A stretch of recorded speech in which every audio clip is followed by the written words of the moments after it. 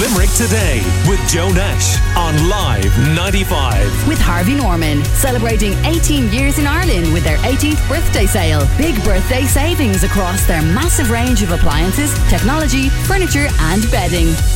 Anyway, we are not going to spend the whole show talking about COVID, you'll be glad to know. And indeed, in recent months, we've done everything we possibly can not to spend as much time talking about COVID. We have lots of variety, and we'll have lots of variety across the 3 hours. But it is pushing up the agenda again, isn't it? And as I say, NPHET had that media conference last night. Dr. Tony Holohan, the Chief Medical Officer. There are still risks that attach to both acquiring this virus and transmitting it, and then also having the infection and potentially severe effects of this infection, even if those risks are substantially reduced. So what you can do to think about is your own personal risk assessment. What are the kinds of things I plan to do over the next week or over the next 2 weeks? If I'm involved in some activities, let's say if I am going to a nightclub, going out to a nightclub 5 or 6 nights of the week is going to carry a much, much greater risk than doing it once and then maybe waiting for a period of time before doing other things.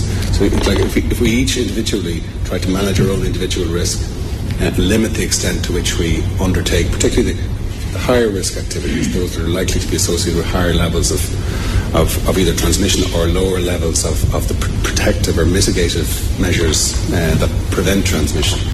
Right, there you go. That's Dr. Tony Holohan, the Chief Medical Officer. Obviously, it was a long briefing yesterday evening, and it just shows, the Irish Independent headline, for example, saying confusion as parents warn to curb their children's activities. And we have had our own number cruncher of the COVID figures throughout the pandemic, and unfortunately, sometimes he's been uncannily accurate in his predictions as to what may happen in the coming weeks. So it'll be interesting to hear what he has to say this morning.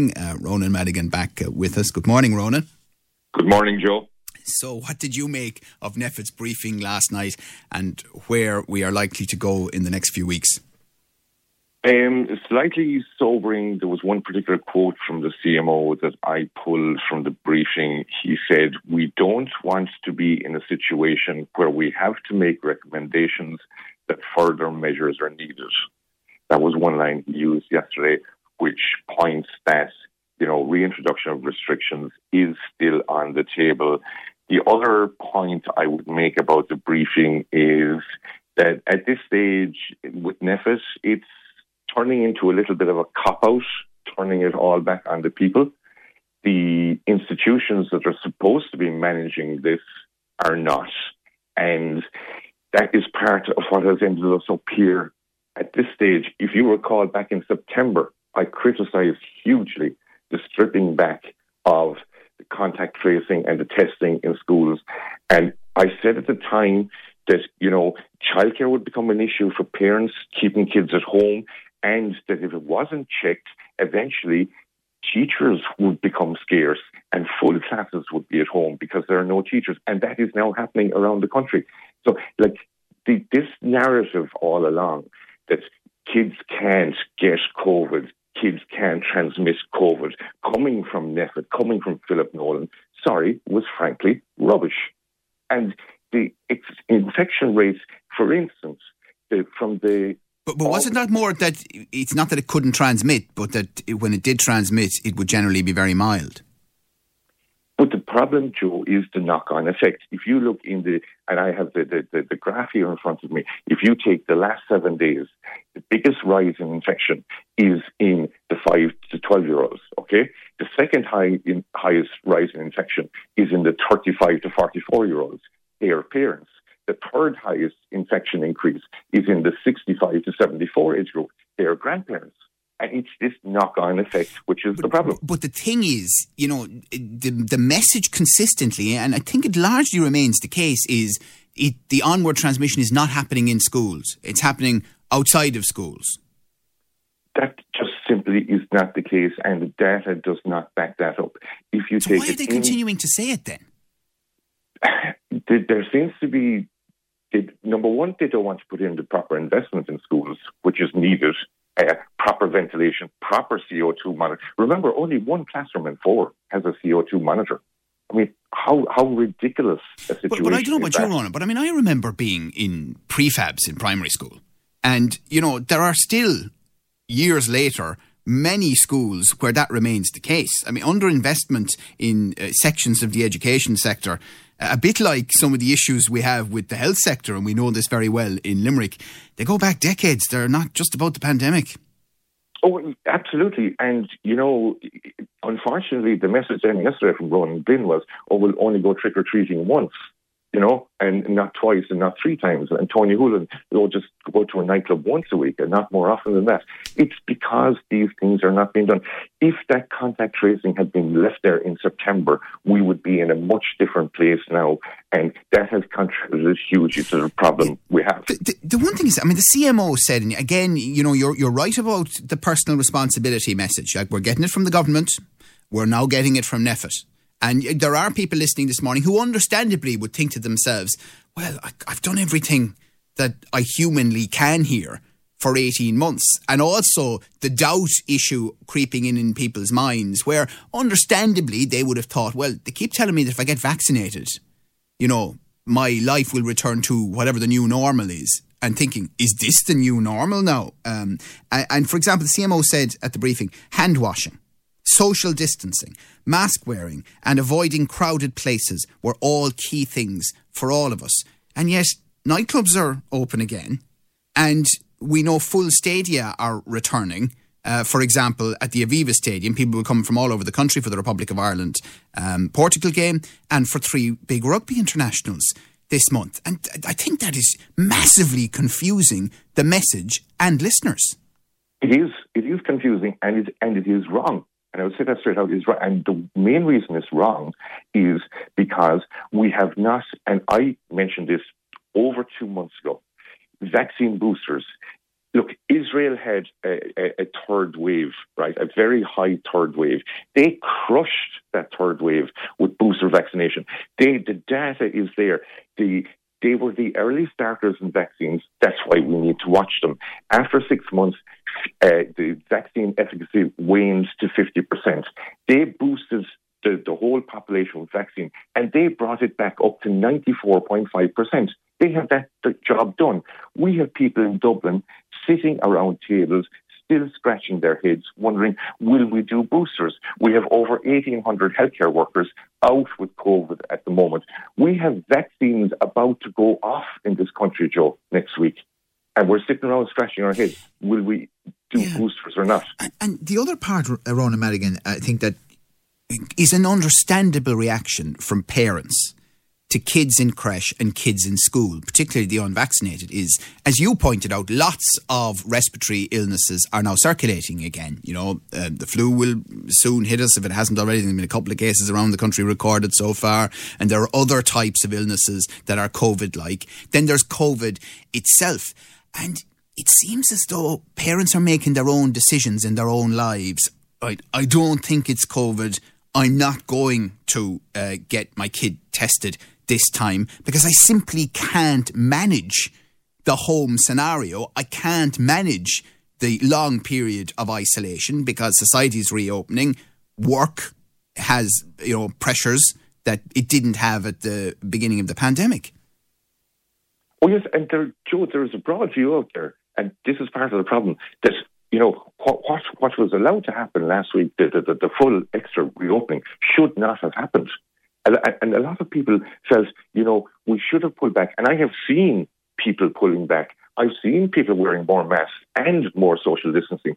For instance, they're letting rip over in the UK. With a new survey the other day in the UK, say 80% of people in the UK want mask wearing to be reintroduced. The people are actually ahead of the government. But why do you think, what is your view, and I know you've had a big interest in politics for a long time, as to why the government made the decision to reopen certain nighttime economy elements like nightclubs, with obviously telling people they have to still use the COVID vaccine cert and suggestions that there was a higher level of compliance there, although what we were getting earlier in the week from listeners certainly around Limerick City and County was some of the places they went into, not all, but some of the places they went into, they weren't asked for COVID certs at all. Why did the government make that call last week? Because, Joe, they folded to lobbying and sectoral interests like they've done many times before. Now, if you take it, and this is an interesting figure, and I think the likes of Donald O'Keefe and the Ventnors get a very easy ride on national media when it comes out. We have 8% of the population unvaccinated, okay? So we consider them non-compliant, right? As of the latest survey details, over 30% of the hospitality sector are non-compliant. So there's 4 times the amount of non-compliance in the hospitality sector as there are unvaccinated people.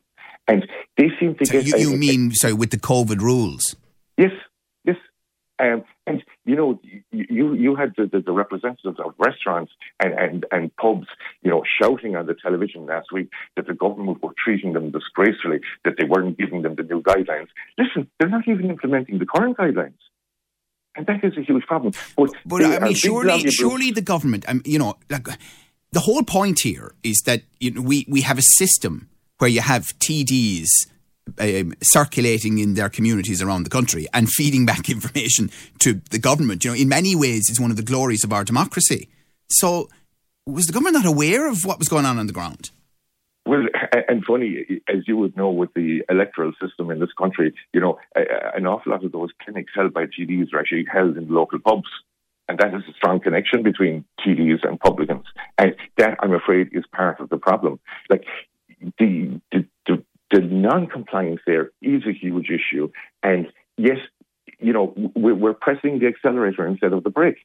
It's madness. Okay, so do you believe then that this is where we will be for the winter? That, you know, the CMO and co will not recommend restrictions, or if they do, the government will say, no, we're going to stick with this course, and it's up to the people to behave themselves in the minds of our leaders? It's a matter of when, not if. There's a couple of points on that. There's a narrative going around that Europe is doing way better than us. They're actually not. Belgium are heading for more restrictions.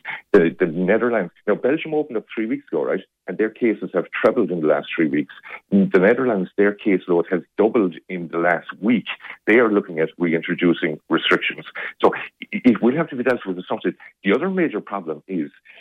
So can I just ask, it's your view that mid-November time, we are going to have to go backwards, maybe not to a full lockdown, but back to some form of restriction?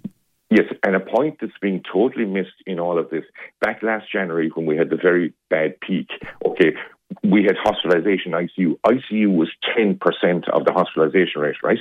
Right now, ICU is 20% of the hospitalisation rate. And that's a point that's being missed. So basically, we are halfway to the January peak in ICU already. And if you take it at the moment, from a week ago, hospitalisation went up 8.4% in the last week, but ICU went up 17.4%.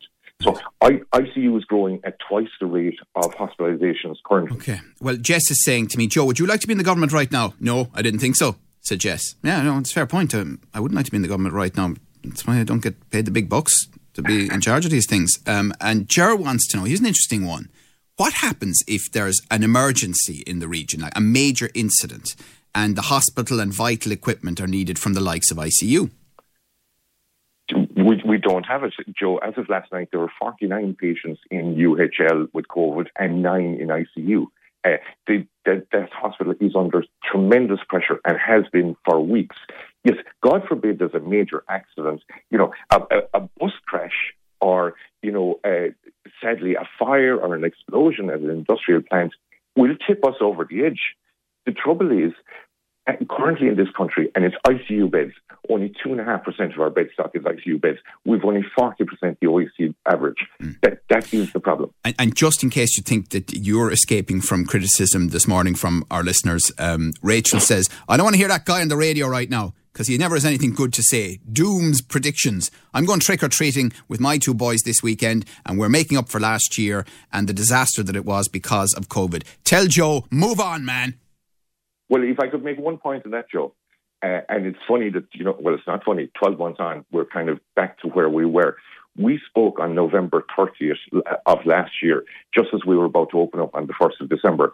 And I know you were quite irate with me when I said that we would be back up to 1,000 cases by Christmas Day and we would be shut before New Year. That's what I said on the 30th of November last year.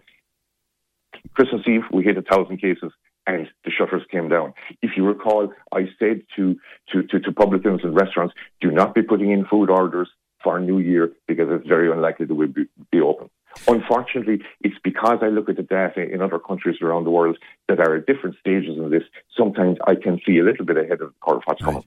Well, I accept all of that, except that I was irate with you. I don't believe that for a second, Ronan. That doesn't sound like me. All right, well, listen, thank you very much. As I say, you have been bang on and you've been predicting things well in advance, much to the annoyance sometimes we can see of listeners and maybe others as well. But thanks a million, and we'll chat to you again soon. Appreciate your time.